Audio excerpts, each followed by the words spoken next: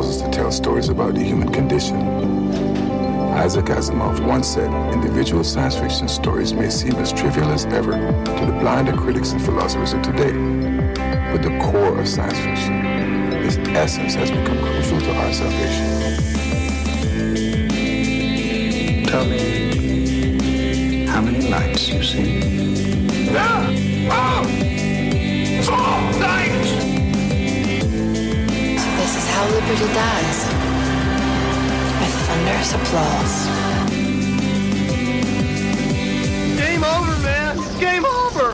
Welcome to the SciFi Diner podcast. I'm one of your hosts, Scott Herzog. And good evening, I'm Miles P. McLaughlin. And I am Dave Sellers. And we, of course, are sans Chrissy. Chrissy's doing winter shelter, as you know, and Em is hacking up a hairball, so she's not with us tonight, unfortunately. We would love to have her with us talking to Dayton, which, by the way, Dayton's with us. Yay!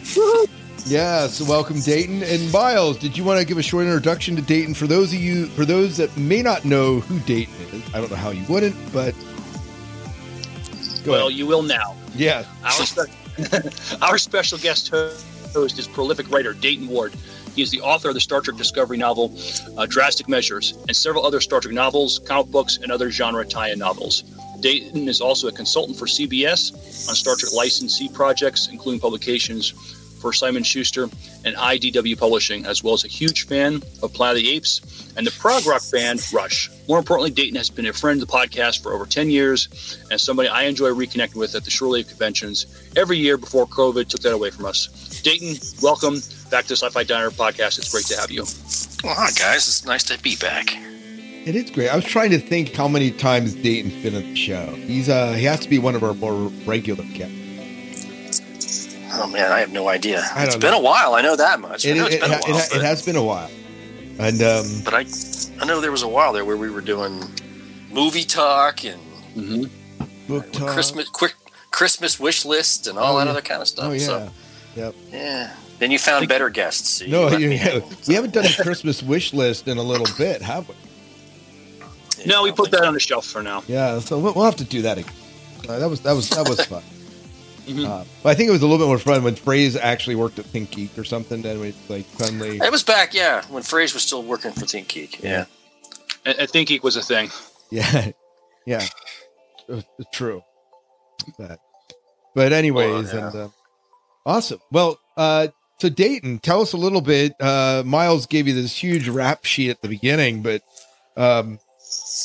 what's been going on with you as far as writing goes? You're consulting for CBS. I mean, how did that happen? I mean, I don't know that we've talked since then.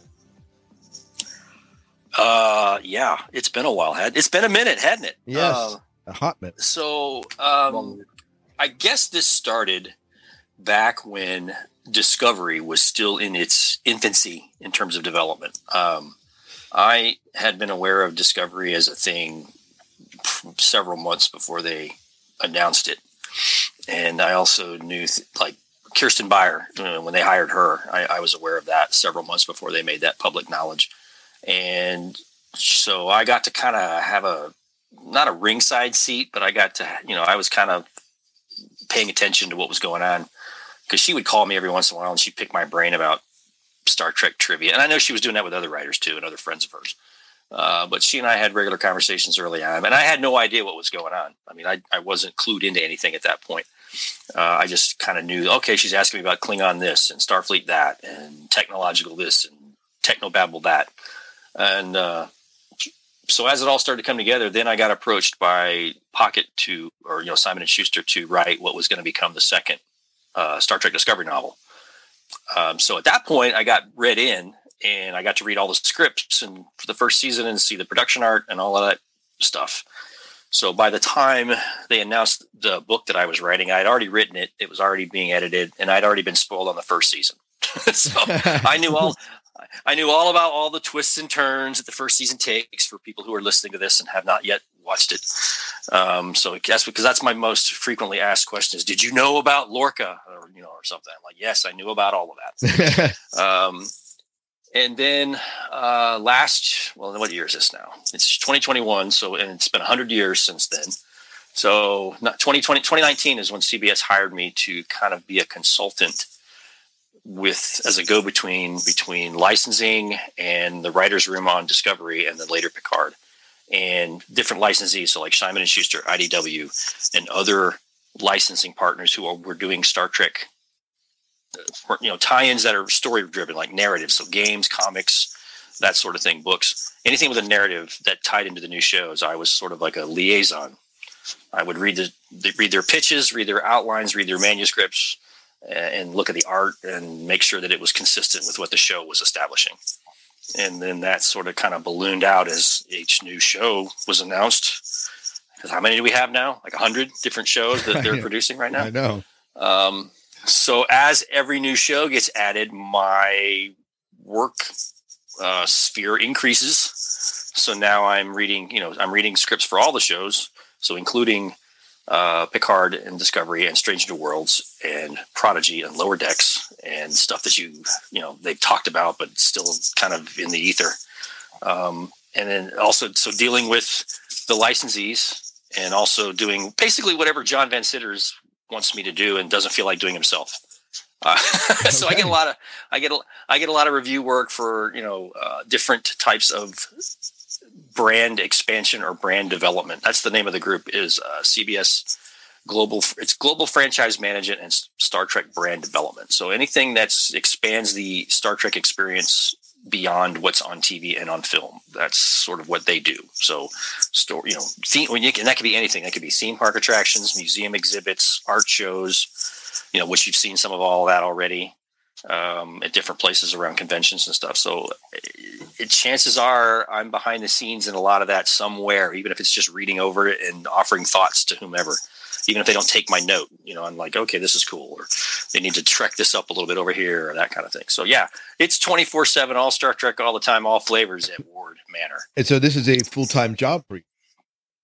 Basically, it's a full-time. It's not quite a full-time job, but it's the biggest part-time job I think I've ever had, because there are days when I might not do much at all, except maybe read a couple of emails and comment on something. And then there's days when everything drops, like example, the first Monday after the holiday break, that kind of thing. So it's just, it ebbs and flows, but it's by no means boring. And I'm getting paid to play with Star Trek. So what's there to complain about? Exactly. I mean, this is like a dream job for you, Kate.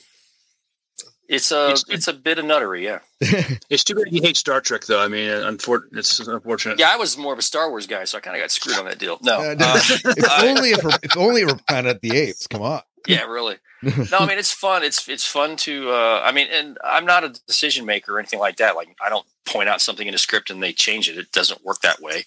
But I mean, we make sure that things like. So I'm reading all the different scripts, but one of the things they might ask me to do is make sure that if this show is doing something with this bit of Trek lore, one of the other shows shouldn't be trying to do something with that same bit of Trek lore, and certainly not in a way that contradicts what the other show is doing. It's that kind of thing. Mm-hmm. So it's like a traffic cop sort of thing. Hang on, hold the phone. You can't do this because that show already established that. And whether it's one of the currently in development shows or even one of the classic shows, it's like, you can't do this with this alien because it was established in next gen episode, blah, blah, blah, that they did that. And then of course you get the long, deep, heavy sigh over the other end of the phone when they point that out. Because what a nerd. I'm like, yes, but that's what you pay me for. Right. So you are the canon police is basically what you're I don't saying. know that I'd be calling it that far, but I do make notes and things like that about, hey, if you get, but also it's more like, hey, here's an opportunity to do a cross pollination between show X and show Y. Show X is doing this, and if you did this, it'd be a cool tie-in or a cross-reference, that kind of thing. So you can share alternate suggestions. Yeah, and they can either take it or not as they see fit. I mean, it's their show. They get paid a heck of a lot of money to make a TV show, so who am I? Right. But my concern mostly is for the tie-ins. It's like, okay, now that the shows are establishing this bit of lore, here's where the comics and the novels and the games and the RPG, like Modiphius, the Star Trek Adventures role-playing game. Now they're getting into the Discovery and Picard realms. So it's like, all right, let's make sure that what you want to do with your game fits with what the show has established. And X, Y. So it's a lot of that. It's just mostly keeping the licensees straight and offering them opportunities and finding opportunities for them to use or to exploit. So I'm swimming in jealousy here. So you aren't negotiating the deals. You're just making sure the content's kind of like that. I'm strictly like a story consultant, narrative consultant, whatever you want to call it. I have nothing to do with the business side of anything. Good Lord, no. They don't need me to do that at all. Because I'd be like, ship it all, make it all happen. So, Wow. So you are, I mean, beyond that, you're also writing your own stuff?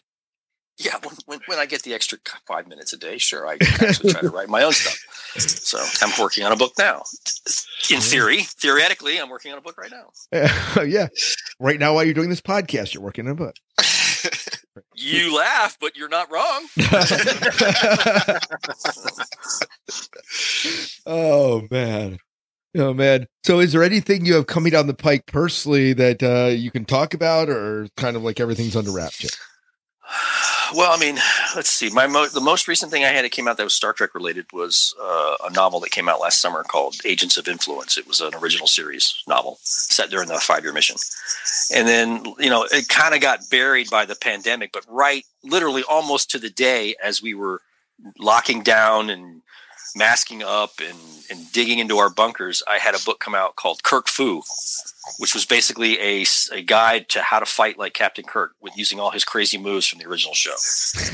And it came out March the 15th, and I think we all went bunkered like the next day or something. Right. So it kind of got forgotten in the shuffle, and then people started to find it later on in the summer when they were bored out of their minds, locked in their houses and stuff. But so that was kind of fun. I mean, I had a lot of fun writing that one because it was just such a goofy idea. I mean, I pitched it kind of half jokingly. I'd love to do a book where Kirk fights and we can teach everybody how to fight like Kirk. And the guy went, write that up. Make it so. Make it happen. Yeah. That's fun. And suddenly Dave has added it to his reading list. Yep. I mean, it's meant as a gift book, so it's definitely for humor. The beauty of it is I write the text completely straight. Like I'm the straight man in the 2-man routine. Right. And it's the art that sells it because, first there's color illustrations that, have a scene from Star Trek where he's fighting the Gorn or something. And then the pages inside are like diagrams. So black and white drawings of step 1, step 2, like a hand-to-hand combat manual or a karate manual. And so it's all, get this. Yeah. So Miles, it sounds like you have some new moves to learn in karate. I believe I must have this book and add to my arsenal. Yes. So we diagram where Kirk uses the wall. He kicks himself off the wall and runs into the other guy, and then where he beats the Gorn and all that. I mean, it's just step by step. And then of course at the end of every move on the diagrams, Kirk's shirt is torn, no matter what is involved in the move. So of course, I mean, I had a lot of fun with it. I mean, and once they found an artist that could really lean into it and have fun with it, that's when it really started to get crazy. Like, okay, I'm not gonna tell a single joke. I'm not going to be snarky at all in the text. I'm going to play it completely serious, like it's an actual honest to God manual you get if you were training at the academy, and let the art be the joke. Let the art convey the humor, and it worked like a champ. It worked. I loved it. I want to do 10 more just like it. That's terrific. That is awesome. A story with him and his battle with Krug in the book. Yeah, it's in there somewhere. Yeah. I mean, okay. I think so. I mean, it's been 100 years, but I think so. Okay. So the next book that you're going to have to write is The Art of Negotiation, to negotiate like Picard. Yeah, where it's basically page 1, surrender. I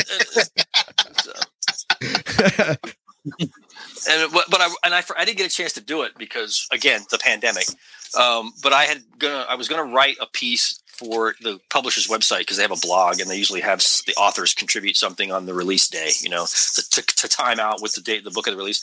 And I was going to have an extra move that was not in the book. And basically it's just Kirk talking a computer to death.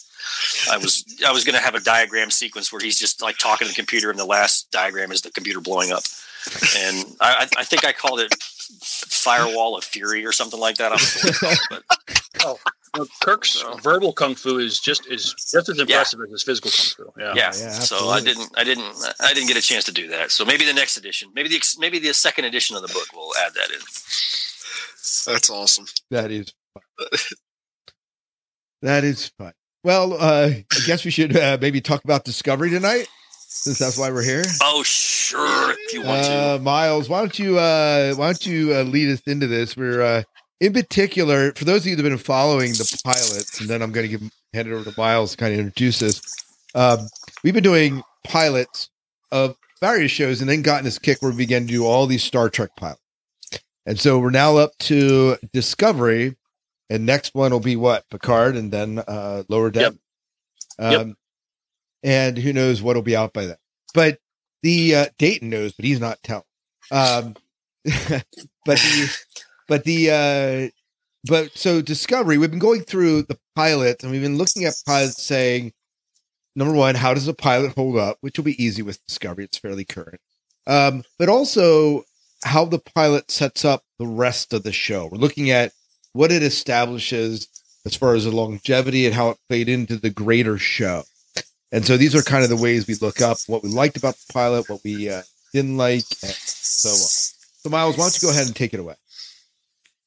All right, so just a very brief introduction. While patrolling Federation space, the USS Shenzhou encounters an object of unknown origin, putting First Officer Michael Burnham to her greatest test yet.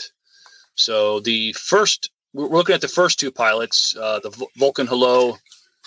Well, we're going to have to the conversation will be, are these really pilots or like a prelude? But because we don't see the Discovery till the third episode. What we see is the Shenzhou in a Vulcan Hello and Battle of the Binary Stars.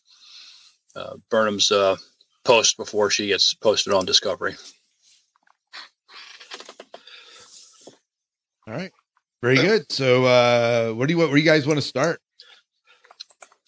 I just remember the buzz when we first heard that we were going to get Star Trek to come back to the small screen. That was kind of huge. And this was also, I guess, CBS's their first foray into having a streaming channel, and I guess Discovery would be like the first. They were kind of banking. They were banking that Discovery would go ahead. Date. No, I was going to say, actually, it's their second. It was their second original program that they created for that platform. The first one was a sequel to a show they had. It was a show on CBS called The Good Wife that was on for several years. It had. I always mangled her name. Juliana Margulies was the star. Okay. And I think she had divorced her husband and become a lawyer. And so it was a lawyer show, and it ran for several seasons and was very popular. And so they did a sequel to that show, not with Margulies, but with several of the other characters that got brought back. So like Christine Baranski played a role on the original show, and she's the star of the sequel. And that was their first shot at a piece of original programming for CBS All Access, and it proved to be very successful. And of course, but Star Trek was already in the planning stages at that point. I don't know if it was always envisioned to be a streamer or if they decided to take their chance with a streaming after the success of The Good Fight. I think it's a little bit of both, because Star Trek, it's not the first time that they've used Star Trek to try to launch a different type of TV. If you think about it, they originally planned that in the 70s when Paramount wanted a TV network, and then they scrapped that idea for the first movie, and then they did it with UPN and Voyager in the 90s, and so this is where people are going to watch TV now, is streaming. So it makes perfect sense that Star Trek stake a claim out there on that platform in that space. Yeah, I thought for some reason I thought Star Trek was kind of the catalyst. They were kind of banking on Discovery to help really launch CBS All Access. I think it's definitely. I think once they made the decision that it was going to be on the platform, then they went all in terms of putting a lot of faith in its ability to drive eyeballs to the service. Absolutely. And seems to work, because they keep announcing new Star Trek shows. It's been 5 minutes. Have they announced another one yet? When I wasn't looking. Yeah. So you say that, but we were joking, but it's like I have to expect another announcement to come. I don't have any specific knowledge of it, but you just never know with these guys. They're sneaky that way. Yeah. Well, we know we're going to get Strange New Worlds probably sometime next year, maybe 2022, and then there's the Section 31 show that's been talked about, and Prodigy. That's going to be on Nickelodeon. It's going to be like a kids Star Trek show. It's going to be on Nickelodeon, but I can't imagine it's not going to wait very long to get ported over to the service. That would make sense. those the kind of stuff that you know about. But there's I've not been to their offices, but I can imagine there's this big whiteboard somewhere in the offices of Secret Hideout where they've got all these different ideas on what might be a good Star Trek show. Mm-hmm. And I don't know how serious the conversations are. I don't know how in depth they are, but I mean, for every one that you know about, there's probably 2 or 3 that at least been considered as possibilities. So it's a fun time to be a Star Trek fan because, man, stuff going on. You look at I mean, this seems to be the way of things that, this is a platform that, especially, the geeks who will inherit the earth. Like, this is a platform. I mean, CBS has tapped into something that Star Trek fans have been longing for. And it's pretty, I mean, with Picard and with Discovery, you have some pretty solid Star Trek being produced. Disney, of course, doing with The Mandalorian, and then The Mandalorian spurning a bazillion different shows that are coming out. And, it's definitely a smart move if it's going to, because otherwise, if they only produce Discovery, people are going to tune in Discovery and then they're going to unsubscribe until the next Discovery comes. Their ultimate goal is to be able to put out a new episode of Star Trek every week. That's the ultimate holy grail goal, is to every Thursday night there's a new episode of some show that's called Star Trek dropping. And you got a hint of it, you got a taste of it last fall and into the winter when we got 23 straight weeks across 2 different series. Yeah. And if the pandemic had not derailed production, we might have very well kept rolling. So, Discovery season 3 would have completed, and the next episode, the first episode of another Star Trek show would have come the following Thursday. In a perfect world, we may get, it'll probably take them a while to get back into that groove where they're ready to do that.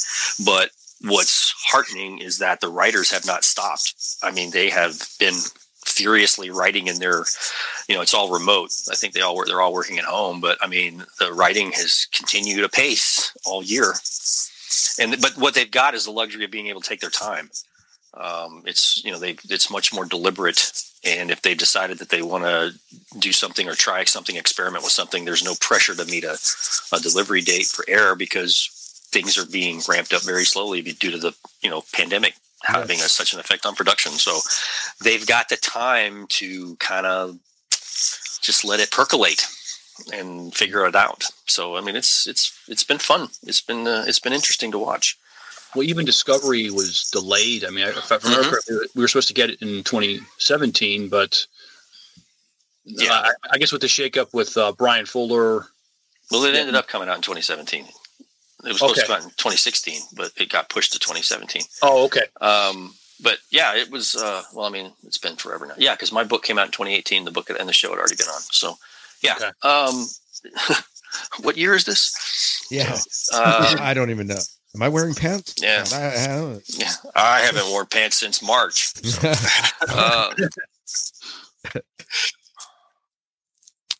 But I remember, I remember it had got delayed for a little bit, for production reasons, whatever, but that's not necessarily a bad thing. If they realize, hey, if we can take a break, or if we have to delay for whatever reason to fix it and get it right, then they can do it. And then, I mean, I thought, season 1 was pretty solid. I mean, I'm not sure I guess the production issues was mainly because that Brian Fuller parted ways with them, and then they had to get the train back on the tracks. Yeah, I can't speak to any of that because I have no insider knowledge, and even if I did, I wouldn't be able to share it. But, I don't know. There's different versions of that story depending on who you ask, and I don't know. At that point, I was in the cone of silence, and I was trying to write my book, so I was just looking up and getting air once in a while, and then going back to work. So yeah, there you go. At least they let you breathe once in a while. Yeah. I live once in a while, yeah. But I went to Mission, New York in 2016, and I was going to go there. They were going to make a big announcement. They were interviewing Kirsten Beyer and Nicholas Meyer. And they had both of them on the stage. The guy that that was the podcast host for the official Star Trek podcast, was interviewing him, and he could get pretty much nothing out of him. I mean, this was September 2016, and just like, wow, I know as much about this show now as when I came in here. It was, yeah. Well, that would have been the time that everything is being shook up. It makes sense.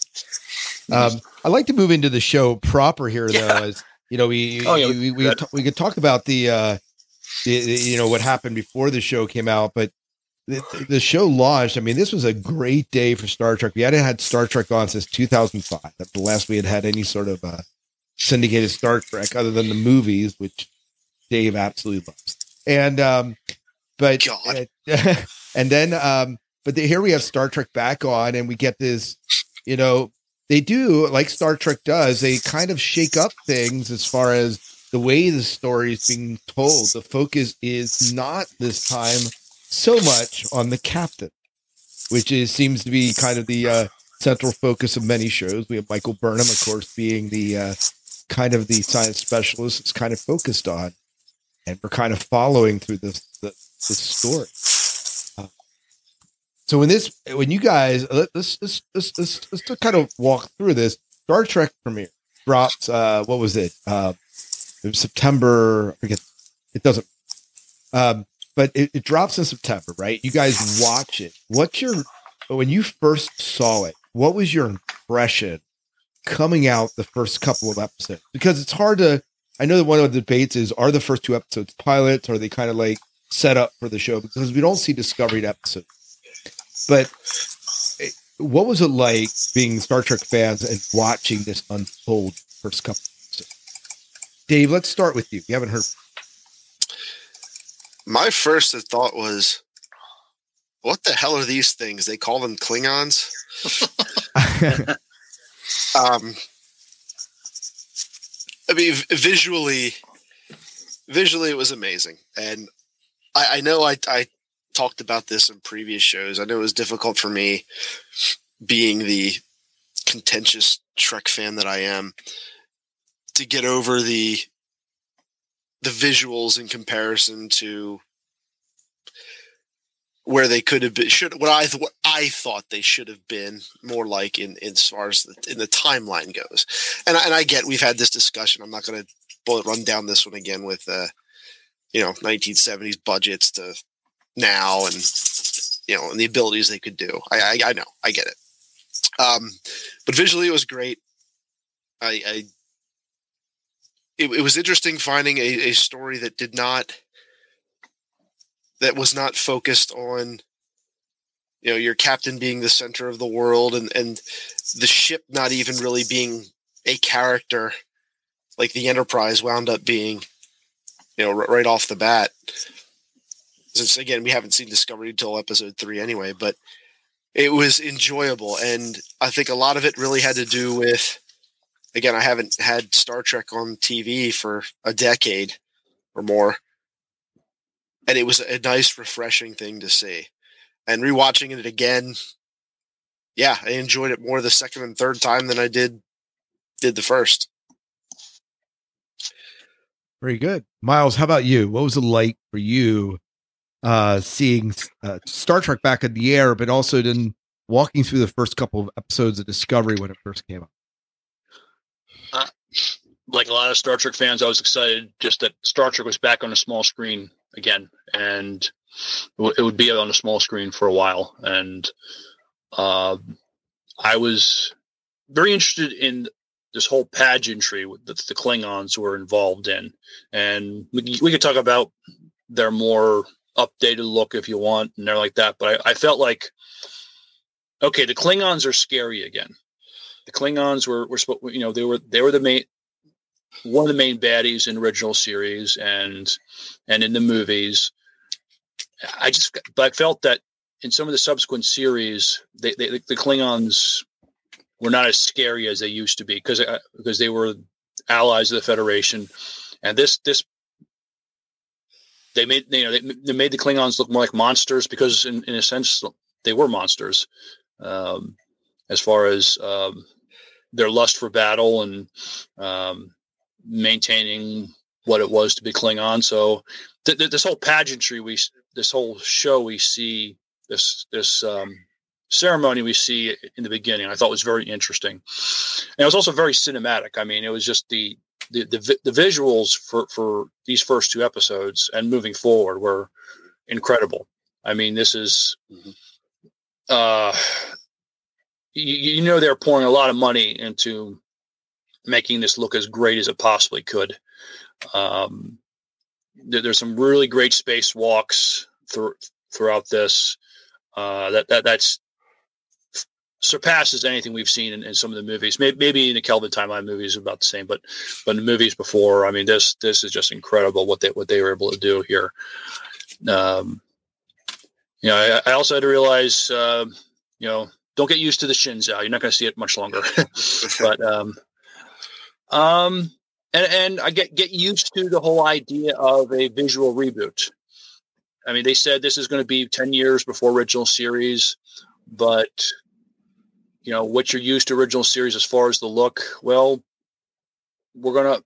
it's going to be the look is going to be updated because we continue to update. And so I had to kind of mentally shift gears a little bit. Was I going to accept this is going to look more modern and more futuristic than the original series or not? And I said, I'm going to go on this ride. I'm okay with that. I mean, and they do try. They do try to tie that in a little bit, especially toward the end of the second.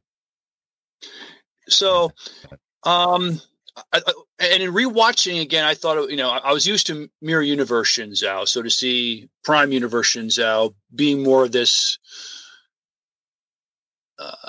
nurturing captain who, trying to get the best out of her officers and crew, but doing it in more of a maternal way as opposed to Emperor Giorgio. It was a fun juxtaposition watching that.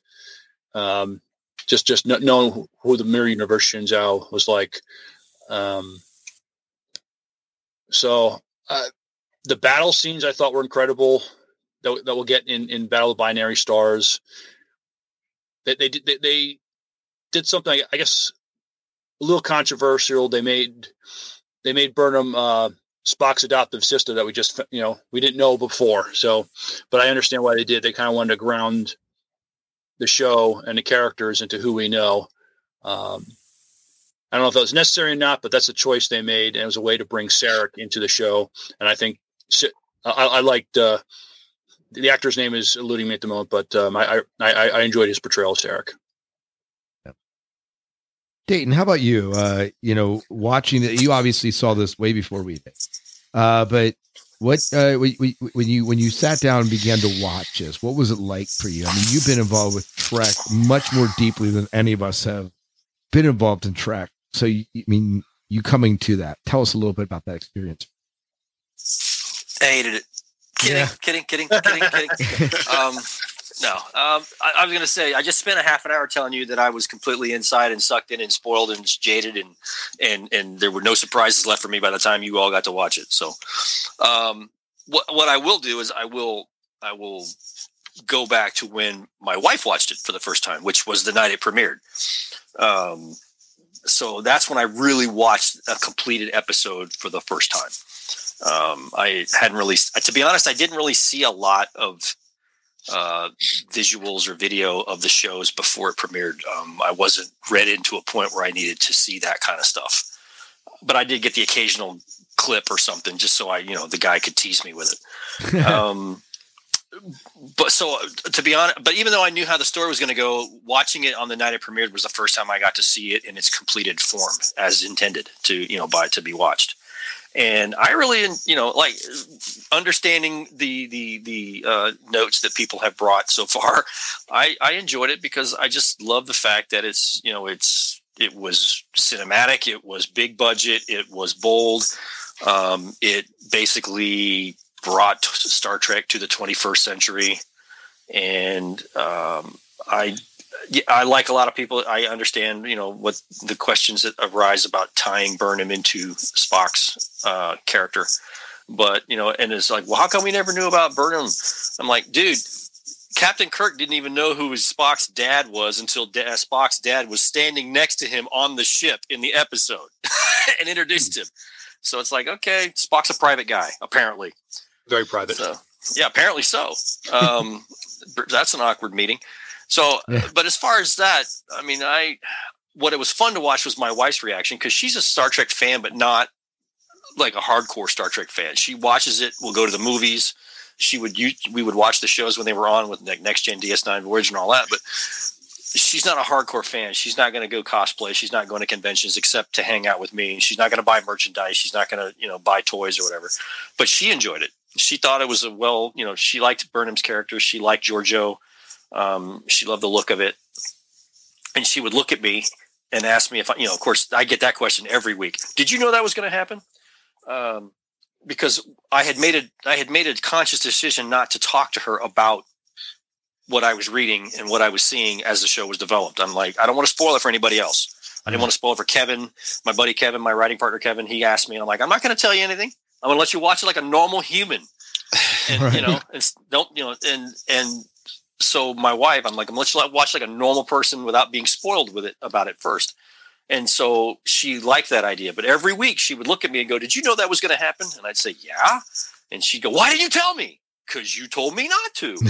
We'd have a repeat of that pretty much every week. So,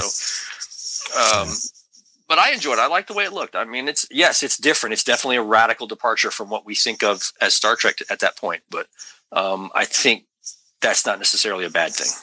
Right. No, I would agree with that. I guess as I watched it, one of the things I thought about, and I've been thinking about as I've watched. So my story of how I encountered is I watched the first season up till about episode 8 or 9. And then I kind of lost interest. And I don't know what about it that time I did. And I discovered in my rewatch of it about that same time, I don't know if the show slowed down for me or not, but I felt I pushed through because I wanted to, because Dave and Miles were urging me to push through. Because what I did, Dayton, is I watched up to like episode 8, didn't watch any more Discovery until season 3. And then I said, I'm going to watch season 3. So I watched season 3, loved it. And they were like, well, you could have more context if you watched the prior seasons. I'm like, okay, I'll watch a prior season, twist my arm, watch Star Trek. And so I did, and it did give it more context. But as I've been rewatching it, one of the things that stuck out to me, or I was thinking, like, there's some things that make any Star Trek show traditionally Star Trek. You look for, especially in season 2, you're looking at anyone wearing a red shirt, right? You're looking at like the way they pan across the crew of the Enterprise, those crew shots that they do on the bridge that are traditionally Star Trek. Are there things and anyone can speak here, are there things that make this feel like, oh yeah, we're definitely watching Star Trek?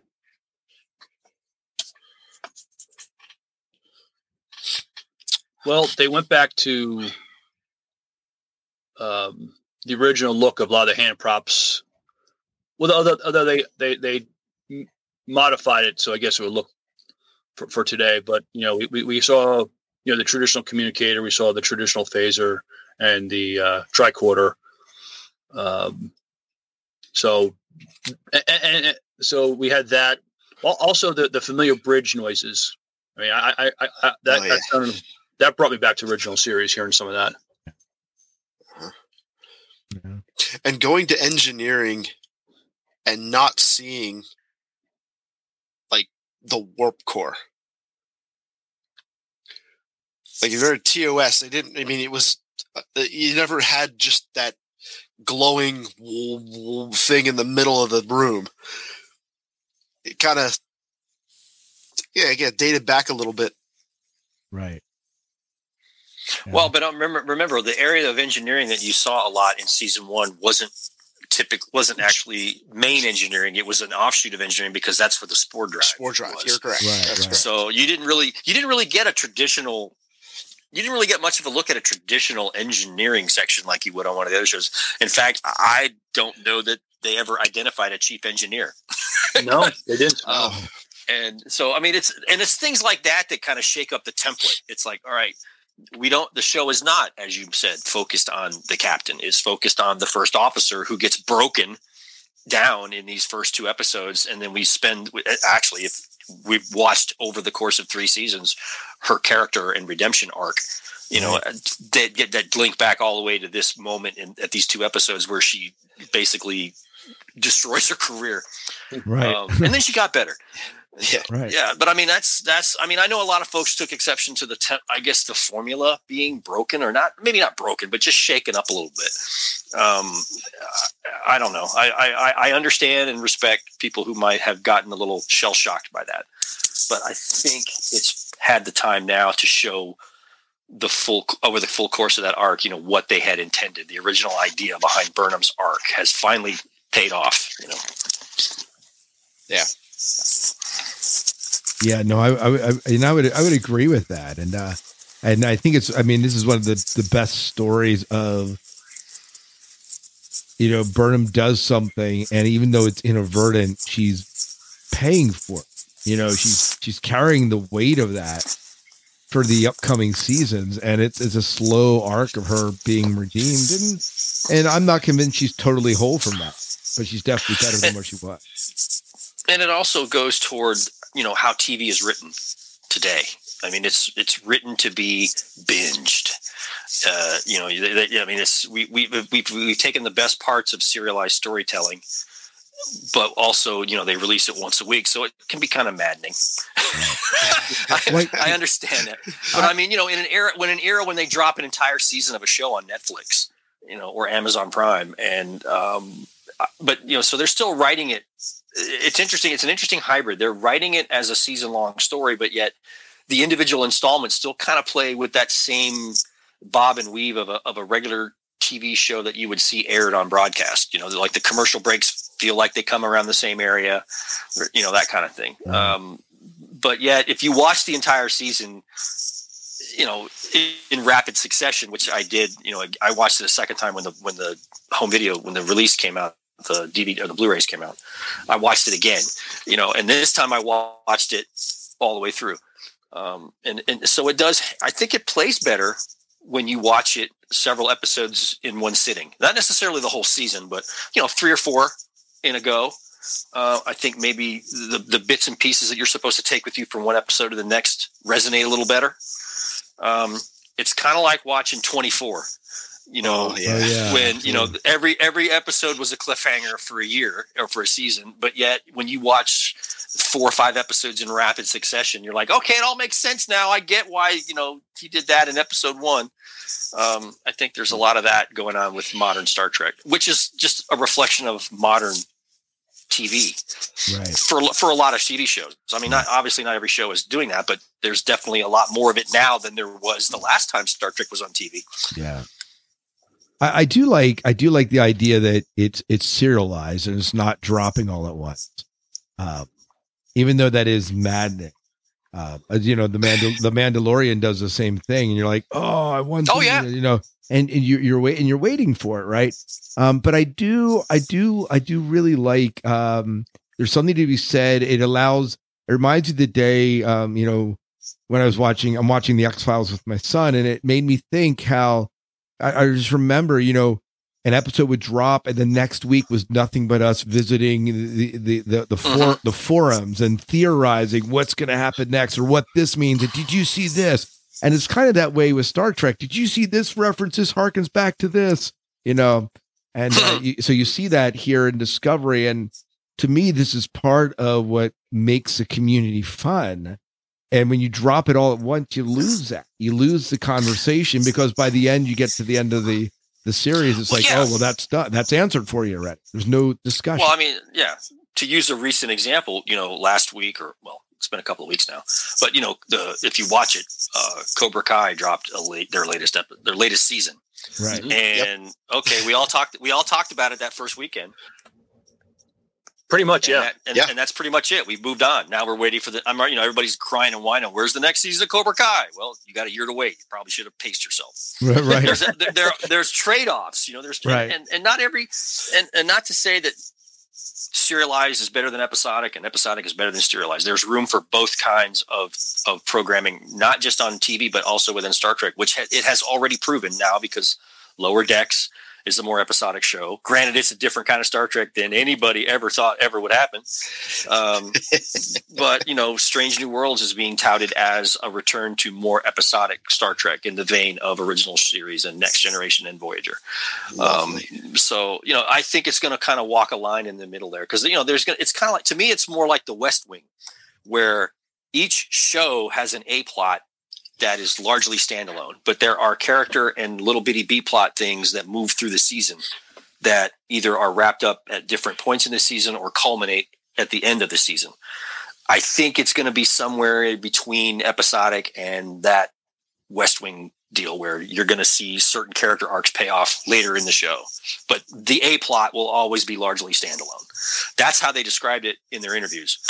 So I'm like, okay, well, let's see what happens. Yeah, let's see what goes. And it's good too, because it in today's world where everything really is fast paced and you can binge everything else, having a show released like this that forces you to slow down and actually enjoy that 45, 50 minutes. Enjoy Star Trek? No, we're supposed to pick it apart at the microscopic level. Well, that too. That's what we do here. Card, man. Returning your Trekkie card. That's it. That is true. But I think, as I've said before, I think Star Trek is a framework that is very robust and affords opportunities for a variety of storytelling formats and approaches. And I think we're seeing that now. Picard and Discovery and Lower Decks are three very different flavors of Star Trek. I think we can all agree on that. One is iced tea, one is bourbon, and one is whatever the fuck Lower Decks is smoking. And I mean that. Pardon me. I just realized I said that. I hope that this wasn't. There's your adult content rating. Bleep me out. Yeah. But I mean that in a respectful way. It's fun to see these different approaches and different storytelling ideas and frameworks being applied to Star Trek. I've always agreed that there's no one way, there's no one kind of Star Trek story. There's no one type of Star Trek story. So it took them long enough to see it my way, but here we are. Yeah. I can't wait for more of that Jaeger bomb they call Lower Decks. That's what I should have said. Jaeger bomb, yes. Oh man. I thought watching it again, and as I've been rewatching it, this show has to be extremely fun as an actor or an actress, because you have your character presented one way, and then you have the mirror universe character, which is different, and you get to you aren't acting the same character. My wife, who has done her own share of acting over the years, has. This is what, the variety of character that you can play in a show like this is so fun, and the complexity of it. And I did think that as I'm watching it, I'm like, oh, they get to do that. It's, here's a prime universe Giorgio and mirror universe Giorgio. And then you have. Yeah. Go ahead. No, I was just. I would love to. I'd love to talk to Michelle Yeoh about playing the two different Giorgios, because it seems to me, watching her play the mirror version, that she's having way too much fun. Because she normally doesn't play that kind of character. If you look at her resume, she generally doesn't play the bad guy, so to speak. The villain. She usually is a character I remember her from James Bond movies back in the 90s. Oh, yeah. Yep, when she played up and some other stuff. And she did Crouching Tiger, Hidden Dragon, and a couple other things. But she was always a hero in those stories, or a good person. She was one of the good guys. Right. Whereas now, she gets to chew the scenery and be evil. And I think if you asked an actor, they would like. I like playing the bad guy because I don't have to be. I don't have to play by the rules. I don't have to be a decent sword. I can just be evil. I'm like, all right, cool. There you go. Whatever. I thought about that. I think she's probably having a lot of fun. I thought about that with the actor that plays like Killy and Tilly, right? Those characters are so different, Right. Oh well, I know we don't see her in this episode. Oops, sorry, Miles. Oh, sorry. Sonequa Martin Green, when she got to play the Mirror Universe version of Burnham, I mean, she was over the top crazy. But I think she was great at it. I mean, I know we're jumping three seasons ahead, but if we're talking Mirror Universe, just playing the opposite of who she was for 3 years, and seeing that was, she had to have a lot of fun with that one. I was going to say, I know we're stepping out of the box with respect to what episode we're talking about, because we don't see Tilly until episode 3. But Mary Wiseman, I swear, when I read the script for episode 3 and I got to the Tilly character, she annoyed the hell out of me. Oh yeah.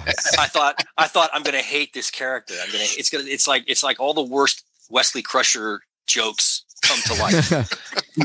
And which this is now an object lesson for those of you paying attention on how dialogue as written on a page and how it's delivered on screen by a capable actor makes all the difference in the world, because Mary Wiseman completely sold me on Tilly. I love her as Tilly. Oh, yeah. She became my favorite character right off the bat. As soon as yes, she's definitely not your typical cadet, and she can be, and I imagine some people might think she's annoying, but she completely redeemed what I had read on the page. And I said, I'm raising my hand. I was wrong. I was so wrong. I'm very rarely happy to have been this wrong. Yeah. So. No, I'm with you in that. And I agree. The first time I saw her, I was like, okay, this character could annoy me, but she quickly redeems herself just in the way she interacts, and she does kind of bring the crew together. And so I love it. Yeah. And it's been fun to watch her character, advance over the course of the 3 seasons. So I have a question, because you guys know Star Trek way better than I do. So the Kelpians, right? I love the Kelpian we have on this show.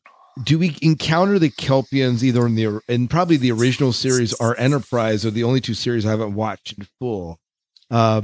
Is this a new race just for Discovery, or were they around in other series? No, this is a new race just created for the show. Okay, good. Yeah, because I love this idea that they're constantly they're used to being the prey. And, he's in this episode, so we can talk about him. Yeah, we can talk. We can. Yeah. I mean, Saru is another favorite character, and all of that is on Doug Jones. Oh yeah, the actor. And if you've never met him, I don't know if you guys have had a chance to meet him at a show out that way yet. But, not yet. If you get a chance, take it, because he is quite literally one of the nicest human beings walking the planet. He is a complete sweetheart in all the nice ways that can be said. He really is. He's great with the fans. He loves the fan experience, and he's just a very warm, affectionate human being. And he's very gifted as an actor. And I did not even realize just how far back his acting resume goes. I mean, he's been doing this for a long time. He was Mac Tonight, the guy, the McDonald's character. Yes. Wow. I didn't know that. And he was he was in Batman Returns. Yeah, he was in. Who was he in Batman Returns? He was the thin clown. Yep, the thin clown in Batman Returns. Okay. And he was in Hellboy. Yeah. The for lack of a better word, the fish humanoid character. I forget the character's name, but the first movie they used the actor who played Niles do the voice, but then the second movie they had him do the voice for it. Gotcha. Well, he's also the creature in The Shape of Water. Oh yeah, the more recent movie. So he's been around and he's done a lot of stuff. But you wouldn't know it because he seems like every role he takes on, he's under some sort of prosthetic. Right. He's he plays alien creatures a lot. Well, yeah. So it's really, I mean, looking at his resume, it's insane how much stuff he's done. Yeah, and a lot of it's sci-fi because of it. Like he's in Men in Black 2, the Time Machine. Yeah. I went looking over his I went looking at his IMDb page at one point, and I was looking at the stuff that really stood out as I can't believe he was in that. I mean, he was in like remember Young Indiana Jones? Oh yeah.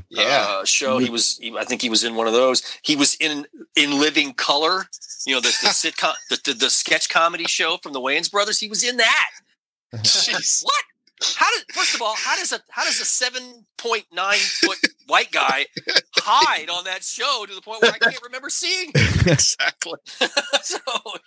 But apparently he was in that. I'm like, I gotta go back and try to find that show. Yeah. So, but it was funny. I mean, his resume is so long and so varied. It's just insane. And he was in Buffy. I think it's easier just to say what he wasn't in. Right, exactly. It might be. He's just one of those actors that's just everywhere. So, and I like his character. Saru and Burnham don't get along. There is this, especially earlier on. Yeah, they're like siblings. They don't get along. They're like brother sister who hate each other. It really is. There's a grudging respect, but like you said, they still hate each other. So. I mean, what he has to say, rather, in the third episode, is just, it's the one. It goes from one extreme to the other. In one extreme, he says she's dangerous, and in the other extreme, she's the smartest person he knows. There's two ideas kind of weighing each other, kind of equal. I wonder if when he gets off set and he's out in public, he has to catch himself from walking with his arms swaying behind his back like that. That's talented to be able to just do that physically, repetitively. I don't know. I tried doing it at work the one day. It didn't work well. You look like, I was gonna say when we tried, it looks like we're sort of like we want to be fashion models. We're sashaying down the runway or something. It just doesn't. It doesn't have the same effect. No, that my 6 foot, 280 pound body trying to do that down the hall looks really, really odd. It's like that, or trying to do that Kirk swagger down the hall. It's like just if you're not William Shatner, you can't sell it. Right, exactly. But I thought watching him, like, he has so many prosthetics, or I'm sure they made it in a way that it's easy to get that on and off. But of all the characters on the show, I mean, he has probably the most time intense, and he's probably used to it because of everything that he's played over the years. But talk about I want to say that early on, when they were still coming up with concepts for what he was going to look like, I think at one really early stage they had like multiple sets of eyes. Like he was going to have 8 or 10 eyes on his face.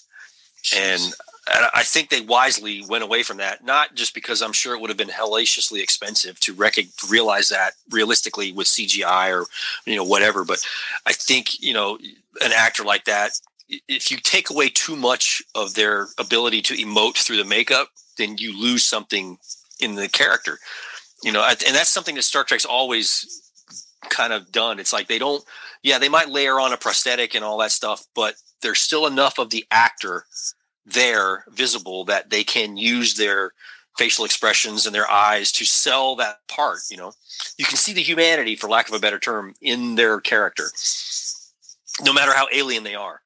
So there was something for us to relate to. And I think that was a wise choice, particularly with somebody like Doug Jones, who can totally sell it.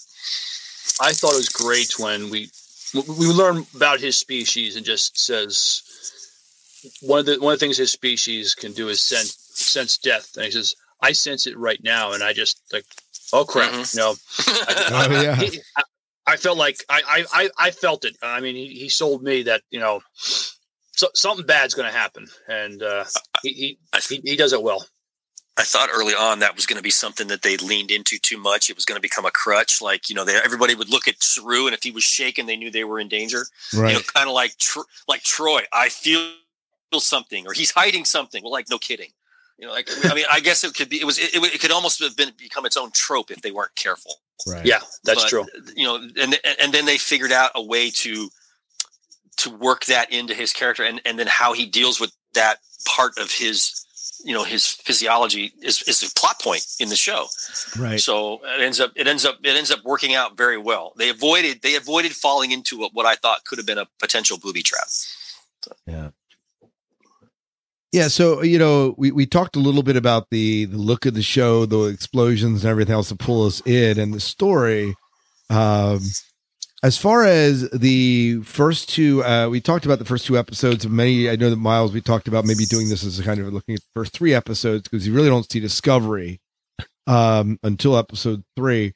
We often talk about a pilot like this and how it sets up, well, in this case, the rest of the season or even the rest of the show. What's your thoughts on how well this pilot set up the subsequent season and maybe the subsequent seasons, plural? Dayton, we'll go to you first. Oh, well, I mean, I think it was necessary to show her hitting rock bottom, as in terms of her character's outlook on what was going to happen. I mean, her Starfleet career is over. She's a prisoner. She was once a well-respected officer. Now she's the bottom of the barrel and nobody wants her and they don't trust her. So she's starting out, like I said, at rock bottom. And then the rest of the season is about her.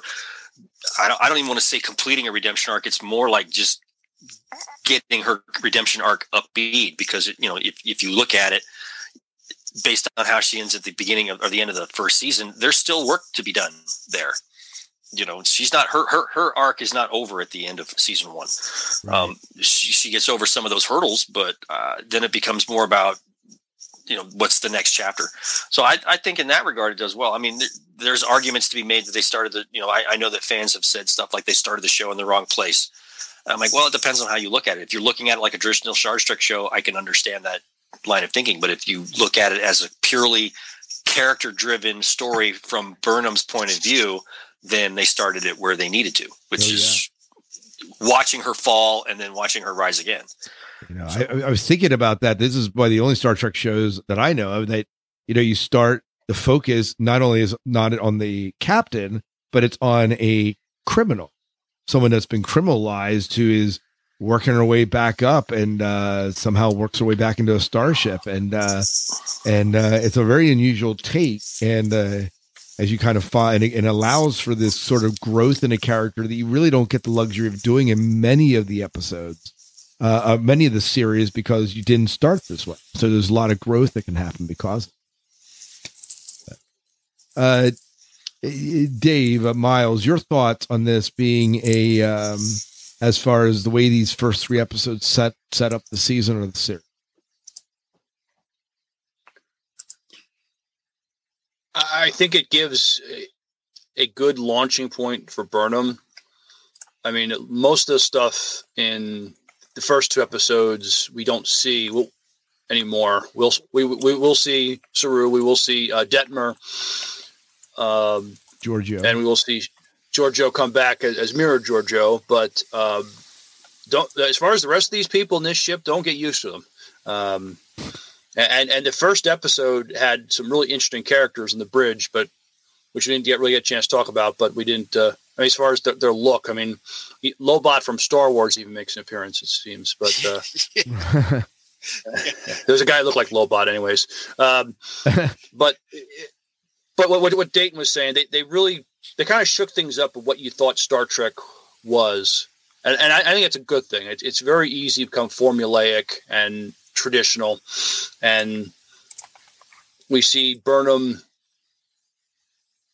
like Dayton said, hit rock bottom. But not only she's disgraced, but she's also given up. She is not trying to fight for her future or fight for her innocence. They leave things at an interesting place. She may not have been wrong in maybe firing on the Klingons first. If that that was the advice that Sarek said. That's the way the Vulcans got respect from the Klingons. But she never got a chance to try because Giorgio stopped her. But she still lost her. She ends up. She ends up undermining herself. They want to try to capture T'Kuvma alive, and she ends up killing him because he killed her captain. And so it's not just Burnham that's going to have to try to rescue herself. It's going to take other outside forces to try to rescue her. So it's an interesting journey through her life. So in that sense, it's when it comes to about her, yeah, it's a good launching point as far as that goes. Yeah. Any additional thoughts, Dave? No, you two. No, man, you guys did good. Covered that, hit it real well.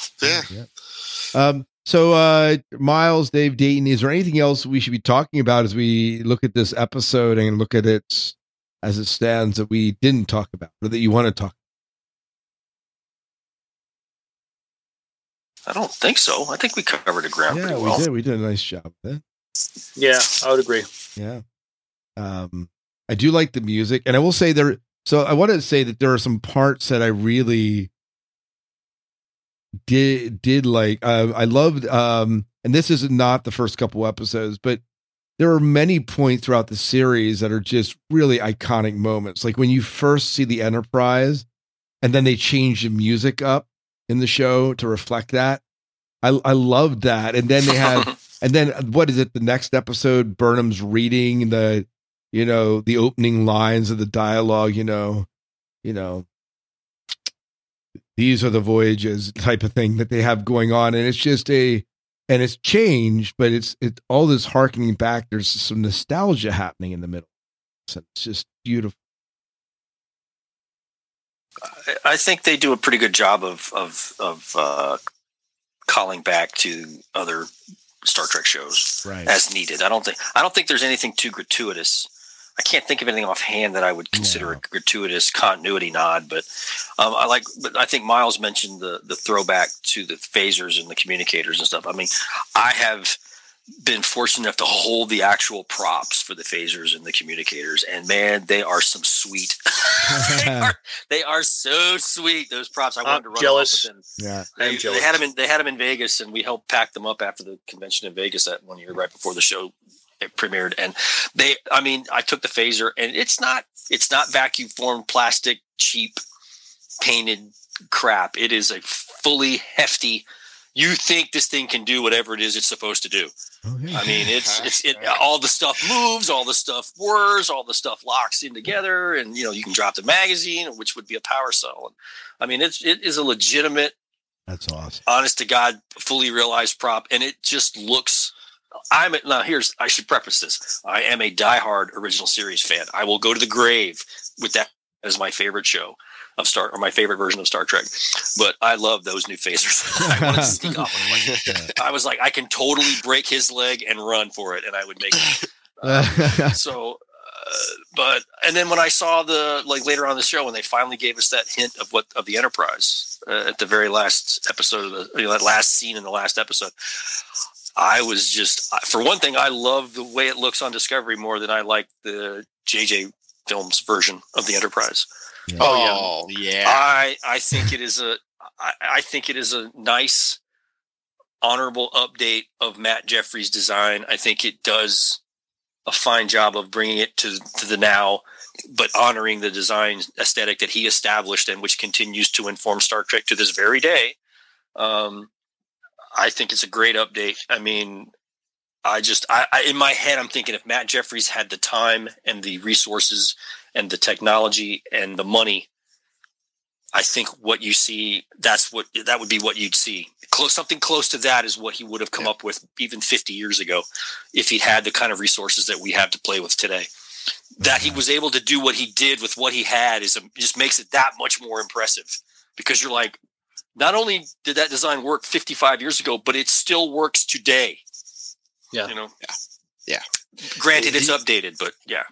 The most beautiful ship in Star Trek right there is Discovery's version of the Enterprise. I love it. Far. I think it's fantastic.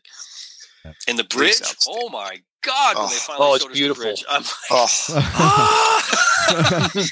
I'm like, again, if Matt Jeffries had the resources at his disposal that this crew has, I think he would have done something very much in line with what we see. Yeah. I mean, it's amazing that they were able to do that. I understand why they made the changes they did, and I'm okay with the changes they did because it just looks fabulous on a widescreen, high def TV. I think it's a loving homage to what came before, but it's an homage. But I mean, there's no. We're not exaggerating when we say that the design aesthetic that they established on the show, on the original series, even though it's been changed and updated and reconfigured and enhanced, the core of what he came up with is still there. It's in the DNA of what, everybody's still carrying that same Jeffries DNA. I'll argue that.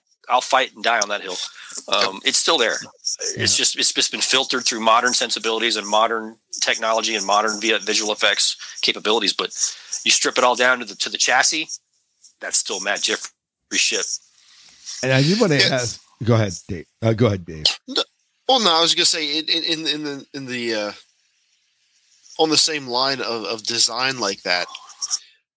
I'd be interested to hear Dayton's thought on this one too. And we saw it in season 3 of Discovery. The open concept interior of Discovery and the other ships like that, where the turbo shafts go, how it's just like a bottomless pit inside of all that does not seem physically appropriate to the size. And what is that all about?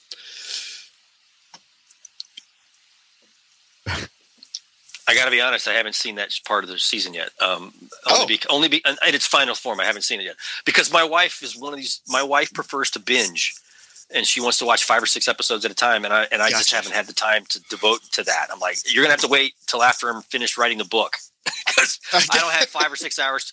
I don't have 5 or 6 hours to watch Star Trek. I have a Star Trek book to write. Right. So I have heard the various takes on that, however, I have seen the short that has a very similar scene where it seems like there's a lot, but I also read a counter to that where apparently there's a lot more unused space inside a ship the size of Discovery or like the Enterprise D than we might at first realize. I mean, I guess we think about the inside of a ship and we think about it must be crammed wall to wall, divided by, sectioned off. All that space must be portioned off down to the last millimeter. And apparently that's not the case. And once I started thinking about it that way, I'm like, well, okay, I guess, but I don't know. I have to watch it. I haven't watched it yet. Yeah. It's never been on any cross-section cutaway posters or diagrams that I've seen. Right, but you've got to remember all that stuff is conjecture. We don't know. Right. Right. So it's in the authentic manual. It's got the Paramount stamp. It's real. I don't have a real starship to compare it against, so I have to wait. True. So you were talking about the props you were holding earlier on. I did want to just ask one more thing, and then I have something you were talking about when they harken back. They're pretty positive in that. I have one complaint about it that I'm going to share, but I want to talk about the props first, since we were talking about that. Is there, Dayton, do you know, are these props, are replicas of these props available for sale online? I'm sure they are. I don't think there's an official licensed version of them yet. I know that there was a licensing partner who was going to do that, and then for whatever reason it all fell apart. COVID, or they went their own way. I don't remember why. This is pre-COVID, but I mean now it's funny because the props that this is a rare instance where we might get a second shot, because even though this Discovery has moved to the 32nd century and all those props are different, all of the old phasers and communicators and all the stuff that we liked from Discovery seasons 1 and 2 are now going to I can't imagine they won't be used on Strange New Worlds. Because that show is set at the same time frame. So I'm hoping that we'll get a second shot at, okay, here's the show. Let's get the merch out. Right. I know there are people out there that are desperately wanting to collect a phaser pistol or a communicator or whatever, and I can't honestly say I'm not one of them. Right. I mean, if an opportunity came by, I probably would cough up the money and then tell my wife I won the lottery or something, and then lie about it. Maybe I could donate a kidney without her noticing. I don't know. Right. We'll see. Right. But I guess I'm hoping. I mean, I don't know. I'm not involved in that side of anything. Well, you're the one negotiating all the licensing. I'm just kidding. You're not. Yeah, I wish. No. Yeah. Hey, the other thing I want to talk about is, we mentioned about things that you like. One of the things that did bother me, and I understand why they did it, is I got so used to seeing Spock with a beard. And then the final episode that you see the Enterprise on, he comes out shaves his beard, and I feel like it's an attempt at that point to channel Nimoy just a little bit. And for me, I'm like, I don't know that he needed to do that. Remember, though, that when Pike and Spock meet finally, and whatever episode it is in season 2, Pike is surprised to see Spock with a beard. He's like, basically, what's with the beard, dude? Looks good. Kind of thing. And then he comes back. I don't know that there's any regulation against having beards because Culber has one, Riker had one, Sisko had one. It's not like even our current Navy, you can have a beard under certain circumstances. But I don't know. I think at the end they wanted to evoke the classic Spock look, which had not been given to us. It was I can't imagine it wasn't more than a bit of fan service. But just that whole leading up to seeing the Enterprise bridge bit was, they held that as long as they could, story-wise, so that it would be a great payoff. I think the same thing with Spock. That was like the last cherry on top of it all, was seeing him in his classic, in their version of a classic uniform. Yeah, absolutely. Very good. Well, I think we got to wrap up the show. We've been talking for a little bit over an hour here. But before we go, Dayton, I did want to give you a chance to. We talked about some of the books that you're working on. We didn't get details, of course, and some of the things that you've done. If listeners of the show say, you know what, this Dayton guy is pretty good. He seems to know what he's talking about. I want to read some of his stuff. Where's a place I can send them to find everything out about you, stalk you on the internet, but also that they can maybe find out places they can support you through buying some of your Star Trek books? All right, so you can come to DaytonWard.com, and that's where I have links to my blog and my social media, and StarTrek.com because I've written for them, and links to where you can buy my books. Oh, that's awesome. That's awesome. And is there anything that's coming down the pike that we can that you can share with us that we can be looking forward to, or is that all kind of under an NDA? The next thing I'm working on, the next thing that'll be out, is not a Star Trek title. It is Kevin, my writing partner, and I have a story in an anthology called Thrilling Adventure Yarns, Volume 2, and it's edited by Bob Greenberger, who you know from Shore Leave. Oh yeah, and is published by Crazy 8 Press. So it's basically an anthology of pulp-inspired action-adventure stories. Oh, how fun. So I think they're premiering it at the Farpoint convention, which I guess has just recently announced they're going. Have they announced they're going virtual? Yeah, they're going year? online. I don't. Yeah, they did. Okay, well, Bob's intention was to premiere the anthology at the Farpoint convention, and as far as I know, he's holding to his timetable as best he can, despite the fact that the con is going virtual. Awesome. Very good. Very cool. Well, and everything else I'm working on is still under NDA. I can't talk about it. Talk about it, we have to shoot. Got it. There you go. There we go. Something like that. Well, Dayton, it's been a pleasure to chat with you again. It's been fantastic having you back on the show. It's been fun. Been a long time. I had to go look out there. I think it's been years. It's been a couple, 3 years since the last time we talked. We got to make sure that doesn't happen again. So, we'll figure out an excuse to get you back on the show.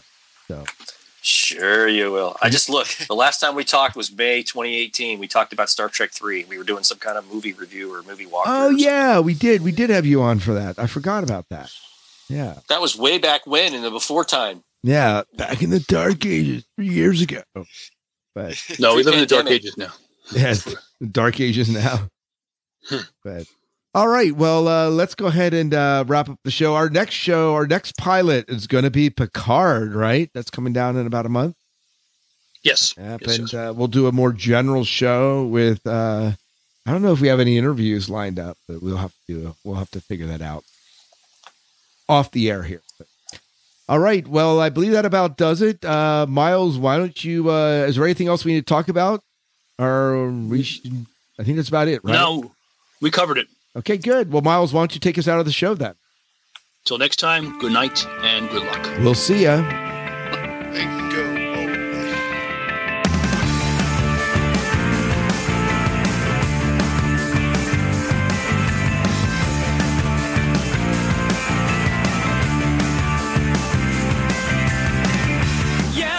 Dave, can you speak? Yes, I can speak.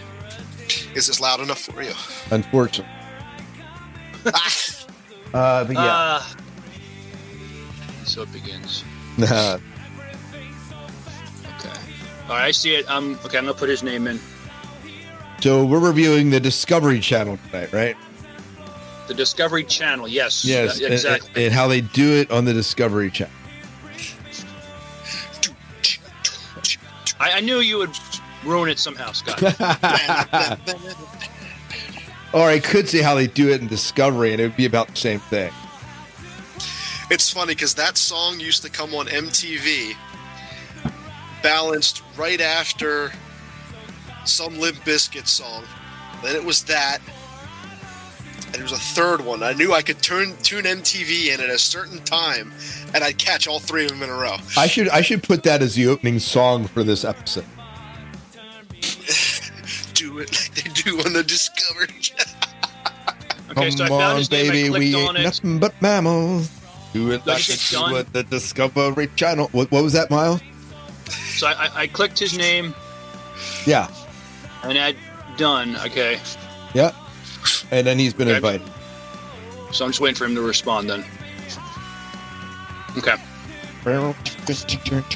That song going through my head. Great. Save it for Sci-Fi Diner karaoke. Oh yeah. I'm gonna message Dayton, just let him know that we sent him an invite. How you doing, Dayton? Not bad. Now I'm trying to make sure we got all the tech garbage worked out. Oh, I know. I'm not sure what was happening. That's all right. I mean, I got your first call, but when I tapped it, it just blew me off and then hung up. And then I saw Miles send an invite in on my desktop, and I'm like, all right, I'll tap that. Nothing. So I'm like, all right. Apparently, this is not going to happen. Yeah. I don't know. But here we are. Freaking technology. Curses. It's great when it works. Right. All right. So as long as you guys can hear me, okay, I guess we're fine. Yeah. Can you hear it? Can you hear us? Okay. I can hear you. I'm just worried about my setup. Because I'm not a professional podcaster like you guys. No, I like to think that we know a little bit. I don't know if we're professional, but I like to think we know something after podcasting 11 years. You're more professional than I am, that's for sure. Well, that's the way it goes. Do we got Dave? Yep. Yeah, Dave's here. I can't see anybody for some reason, but if I can hear you, that's all that matters. I can see all your. I was told there'd be no pants involved, so you know. Well, that's possible. I mean, I can only see the head of Miles and Dave, and so who knows what's happening underneath. All right. That's the moneymaker right here. There you go. No pants Thursday. Telecommuting for a year, you know, why bother? Yeah, exactly. So, what are you doing with yourself, Dayton, right now? Talking about commuting. Well, there's any number of ways we can go with that question. But well, yeah. Let's keep it family friendly. I hear you. So the only thing I know is that you're teaching your daughter how to play Russian the piano. That's all. Yeah. No. I mean, I was working at home even before all of that stuff. I mean, I was always I've been a full-time home worker forever. So my life in that regard did not change. What changed was the fact that, you know, my wife is now a work-at-home person, and my kids are doing school from home. So everybody's home all the time. And so, you know, it's like Dad needs 5 or 6 uninterrupted hours where he can focus on his work. Well, that's not really going to happen a lot. Yeah. So I end up working like I used to do in the old days when I had a full-time job, where I get most of my good writing done after everybody else goes to bed. Ooh. So that makes for some long days. Oh, it's well, you know what? It's great to have you back here in the Sci-Fi Diner and talking about Discovery. Awesome. Yeah. Well, let's see. We got all kinds of stuff to talk about. Oh yeah. I mean, because I'm not just doing the writing stuff. I'm also doing the consulting bit. So that's a wealth of fun stuff to talk about. All right. Well, so what we'll do the way that you've been on the show before. We'll do our introduction. We'll introduce you. Miles will give you an introduction, and we're going to start by allowing you to kind of talk about what's going on in your world regarding writing, consulting, whatever you want to talk about. and then we'll move into Discovery. Okay. And maybe there's tie-ins to that anyway. Oh yeah, it's all connected. It's one big hairball on my plate. One big triple. It's all Star Trek all the time at my place. 24%. Man, more like 34/7. Yeah. All right. So let me see. I think I have this. But go ahead. Go ahead. If you want to bring us into the show, go ahead. I'm recording. All right. Tonight we are going to talk about. Do you want to wait. You know what? I realized that I introduced the show. Then you follow. Yeah. So forget. So, I've I've only been doing this. There goes Dayton says professional podcast, and I suddenly forget what I'm doing. I'm like, what are you talking professional? I don't know how to do this crap. Stick to the script. Professional lasted 3 minutes. Yeah. New Hey, record. we got blooper reel material for the end of the show. That's right. That's right. Because there's always.